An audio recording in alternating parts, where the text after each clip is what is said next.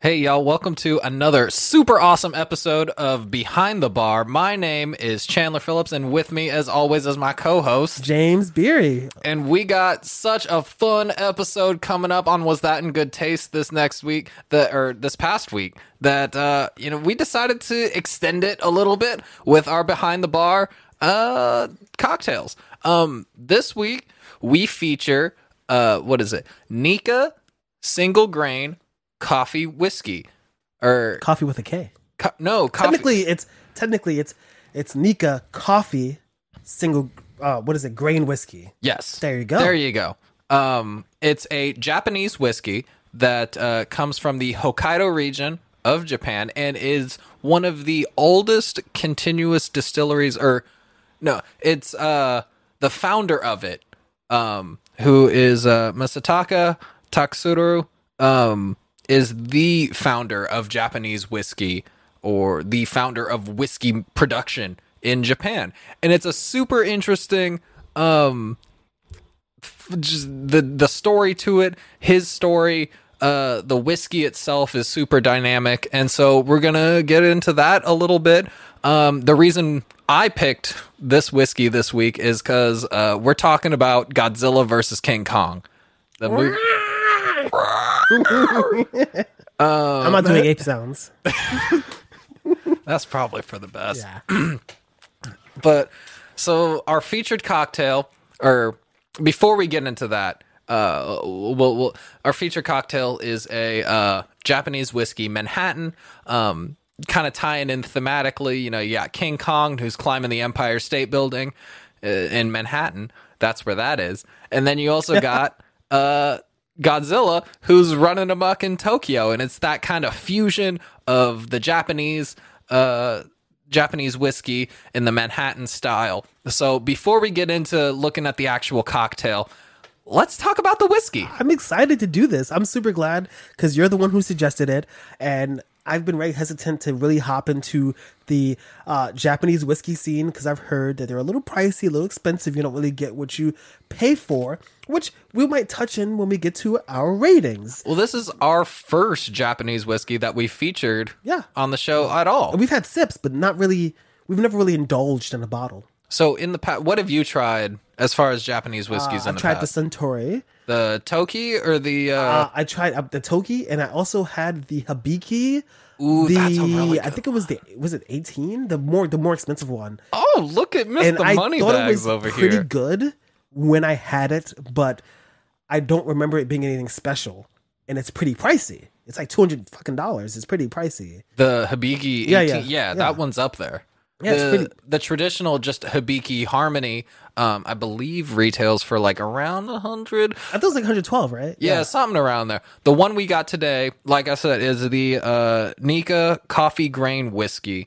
The reason it's called coffee, it has nothing to do with actual coffee grounds. No. That might get some people excited, but it actually refers to an Irish inventor and patent, and he was a tax man at the time, but he developed a method of distillation that has become super popular in everywhere except Ireland, which I think is hilarious. He's an Irishman who was like, hey guys, I figured something out. And they're like, yeah, go fuck yourself. And so he took his inventions to Scotland and to the Americas. So the difference that I got real juiced about the whiskey distillation history in this one. So traditional Irish whiskey is done in a pot still, where you have your big pot, and then your thumper, and then your condenser, which is where the alcohol comes out of. What Aeneas Coffee did was he turned that whole system into one streamlined process with two columns. And basically, while you pump in your mash, about in the middle of one column, you have steam rising up from the bottom. It creates the the vaporization of ethanols and flavors in the middle, and then as those vapors travel up, it goes through different strati of the column, and then condense, and then re-vaporize and then condense and then re-vaporize and then condense again. Which, by the way, just in case, even if you don't know too much about it, to be simple, it goes up, it vaporizes up, but there's also weight to water vapor. So it'll reconstitute at different heights or different like, what did you call it again? Different the strati. Different strati, because I like to use the social the stuff, social term. The stuff that is heavier and has more. They will actually have more weight in the vapor, which is a huge part of the process. Well, and so what comes out is usually a lighter, more ethanol heavy, but a lighter spirit with more ethanol that has less of those fusel alcohols because they're able to be strained out as you go up the So I'm assuming column. the fusel alcohols probably reconstitute at the lower level. Exactly. They just kind of keep staying within that middle level, whereas the good stuff, the good spirits, keep traveling up and up and up. What I thought was super fucking interesting about this was the way you run your whiskey, because what this allows is continuous runs where you can keep adding batch after batch after batch after batch into this, and you don't have to distill it multiple times through like you would with a pot still. You have your one batch, you run it, it comes out the spout, it comes out a spirit, and then you have to run it again to get more and more ethanol concentrate while you get rid of all of the fusel alcohols and methanol and all that. This is just one continuous thing, and then you can eventually at the top you pull out what you want from the top. So in whiskey making, you got your heads, your hearts, and your tails. The heads being the most intense, the hearts being like the best balance of flavor to alcohol, and then the tails being the most ethanol rich, and they kind of burn a little bit, but you know, it's the good shit. With a pot still, that's done via timing. So you fill up your first 3 jars, or for the first hour of your run is your heads, and then the next, whatever. In a column still, what Aeneas Coffey did was, instead of making it time-based, it was height-based. He's a height supremacist. It's kind of gravity-based. It's gravity-based. So you get your heads at the highest part of the column, the hearts at the, like, just below that, and then the tails usually near the lower part where the vapor condenses. And so you can get a real consistent flavor, and I think that really comes through in this Nikka whiskey. Little quick history about Masataka. He was the first Japanese whiskey industry professional. Grew up in a sake family. Oh, I'm running out of breath. I'm so excited for that. So he grew up in a sake fermenting family. He studied fermentation and all that in a couple different universities in Japan. And then he decided to go check out whiskey making in Scotland. That's where he met his wife, Rita. And he kind of he really enjoyed the Scotland style and the Highland style, and found a lot of similarities between the Scottish, I guess, philosophy in whiskey making and the Japanese philosophy of sake fermentation. And he was the first to bring that back. He worked for Suntory, helped develop the Yamazaki distillery. I think I've had some Yamazaki, the cheaper one. Oh, you lucky bastard. You had some Yamazaki? A friend of mine had a little bit of a party. This is like, I think 2 years ago. And they had a little bit of the bottle left, but I wasn't really into whiskey at the time. Yes. See, I've had my heart set on trying some Yamazaki. I haven't tried it yet. And it's like, Yamazaki is the top tier scotch of Japanese whiskey. We're going to have to do that. We're going to get there someday. But until then, we're still talking about Nikka. So after he did all of these things to help jumpstart pretty much Japan's entrance into the whiskey game, he then started his own distillery in Hokkaido. He did it for the purpose that it was similar to the Highlands of Scotland, the arid kind of region, but it also had peat bogs. Mm-hmm. And so what you see in a lot of similar Japanese whiskey is kind of a Scottish style that comes with that smokiness. So we got our shot of Nika coffee grain whiskey right now. James, what'd you think of it? It's super good, and I just want to make sure that anybody, of course, if they're interested in the kind of knowledge that we're gaining as we're learning, the complete whiskey guide, Robin Robinson, not sponsored, but it's on Amazon Kindle for like $8, and the book is like $30 or $40. Yo, the book is a great It's nice. coffee It's table gorgeous, book. and there's a lot of stuff that you get to learn a lot of stuff. It's got gold foil lettering. It's so pretty. Freaking love it. It's But I also don't love it. So, like, 100%. Again, when we take whiskey, we taste whiskey. We take 3 sips. We try to get it into a narrow vessel. Again, you don't have to do this, but if you're interested in trying to taste things for the first time, you want to sip. You want to make sure you drink some water before, kind of see what it reminds you of. And for me, bourbon. It reminds me a lot of bourbon, sweet, vanilla, corn, not particularly fruity to me. A little citrusy, but like nothing super heavy on the nose. Well, it didn't really specify what kind of grain goes into it, so it could very well be a corn single grain. I think it's totally corn, only because you don't have to know this if you're listening, but I think it's corn. It's interesting, very sweet, lots of vanilla. I get a whole lot of kind of butterscotch on the nose. So, like you said, we do our 1 sip, 2 sip, 3 sip. The way I like to break it down is kind of in acts. Mm-hmm. Like you got your first Act 1. Tangy. You haven't had anything to drink today. It's going to be a little sharp on your tongue. It's a little much. You're not acclimated to you at. Oh, and also it's a 90. What is it? 90%? 90 proof. 90 proof. Oh, that's the higher That's the higher gravity from the process. Yes. So you get a little bit of that ethanol bite to it, but it does taste very reminiscent of a bourbon. However, I think on that first, it doesn't have the same kind of viscosity that you'd get from a bourbon. Like it doesn't occupy too much weight on the tongue. Mm-hmm. It's light. It's kind of bouncy, but it has a similar kind of butterscotchy sweetness. Which is interesting that you mentioned that, because in the nose, I mentioned sweetness. I mentioned all those things, but in the taste on the palate, it's kind of sweet, slightly citrusy, but whole, like very like fresh vanilla.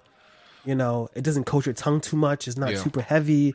It reminds me a lot of the Kilbeggan single grain, which is an Irish whiskey in the style of an American whiskey. That is true. That particular Irish whiskey, though done in a pot still, is a corn single grain whiskey, and then it's aged also in bourbon casks. Which this is also, by the way, is also made in matured old casks that are refilled and remade and recharred, made from American oak. Oh shit! So that sounds pretty damn similar to a bourbon casking. Pretty much. Yeah. What I'm getting from this is kind of a little bit. It's like a bourbon that's a little bit lighter and a little bit more complex, I guess, than like a typical. I guess what would be like your. I mean, it's more complex than an Evan Williams for sure. 100%. I'd probably even put it above Bullet. 100. It's interesting because it's not a bourbon, it's not an American whiskey, and it's not a Scotch. It's not Campfire, from High West, which is a mixture of a rye, a bourbon, and a Scotch. God, I love that whiskey. It's not that. It's its own kind of thing. It's its own kind of thing where I think that, it doesn't have a heavy body. It has a little bit of smoke, a moderate amount of peat that kind of builds as you drink more. It is an interesting, like, little note of peat that kind of chimes in the second act, but it doesn't linger. And the thing about that is, my personal favorite cocktail whiskey is bourbon. American whiskey, yes. Irish whiskey is fine, but I like to make whiskey cocktails with bourbon. It's sweet. It can have a lot of corn in it, a lot of vanilla. So we made a traditional bourbon style cocktail in a Manhattan which is what was it again? The Well, we pulled this off of the Nika website. It's the perfect, quote unquote, Nika Manhattan. It features 2 ounces of Nika coffee grain whiskey, half an ounce of sweet vermouth, half an ounce of dry vermouth, and just a couple of dashes of Angostura bitters. ugh, I'm sorry, it's so disgusting. I do not like Manhattans. You're not a fan? This is why. That might be the Brooklyn in you. Ready for this? That just It's wants getting to. long over time. Okay, straight. We're gonna hit 20 minutes today. You know why? Because I hate Manhattans. I don't like. Listen, I was telling somebody earlier today. Me and mayonnaise, not fans. I don't like mayonnaise. I You don't really fuck with mayonnaise. do not like mayonnaise at all. However, mayonnaise tastes good. I just don't like it.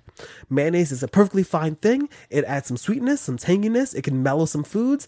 I just don't like mayonnaise. I like don't want it mayonnaise near when me. it goes under the pseudonym aioli. I don't even like aioli. You don't fuck with It aioli? upsets the thought of it upsets my stomach, but guess what? Hot damn. I understand that it's a good thing and it has its uses. Vermouth does not. It is so disgusting. I do not like vermouth. It's like putting cooking sherry into a cocktail. I'm sorry. That's it. I'm done. That's all you get. Nothing for you. Good day, sir. But I got the gold. I kind of got to agree, not with that same ferocity.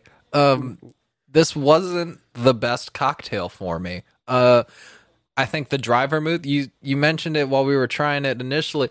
The dry vermouth kind of added too much of like a celery salt kind of flavor to Something it. savory. It was savory where I wanted something a little bit sweeter or at least a little bit spicier.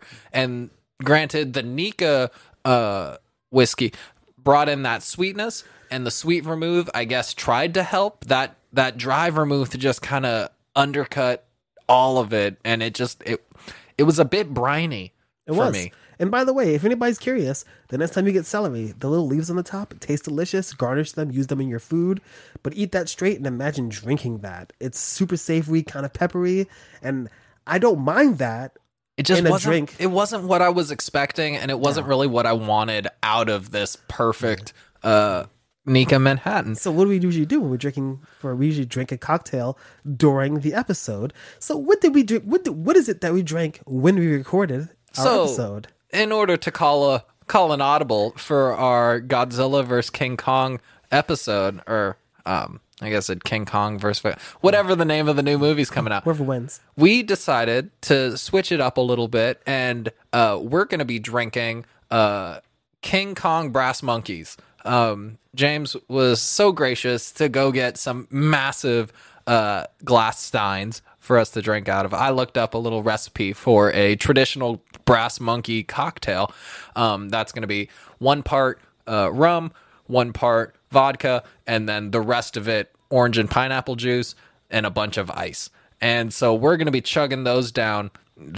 Yeah, and for that, by the way, just for for us, that means it's a cup of hard liquor. It's just a cup of hard liquor. I know we cheated a little bit. We wanted to do one kind of liquor for the episode, which we like, and we still drink a lot of it. I really like this But this whiskey. I You need a don't cocktail. It's just not the best cocktail. You for need a it. cocktail for it. We have to wrap up. This has been always awesome and super cool.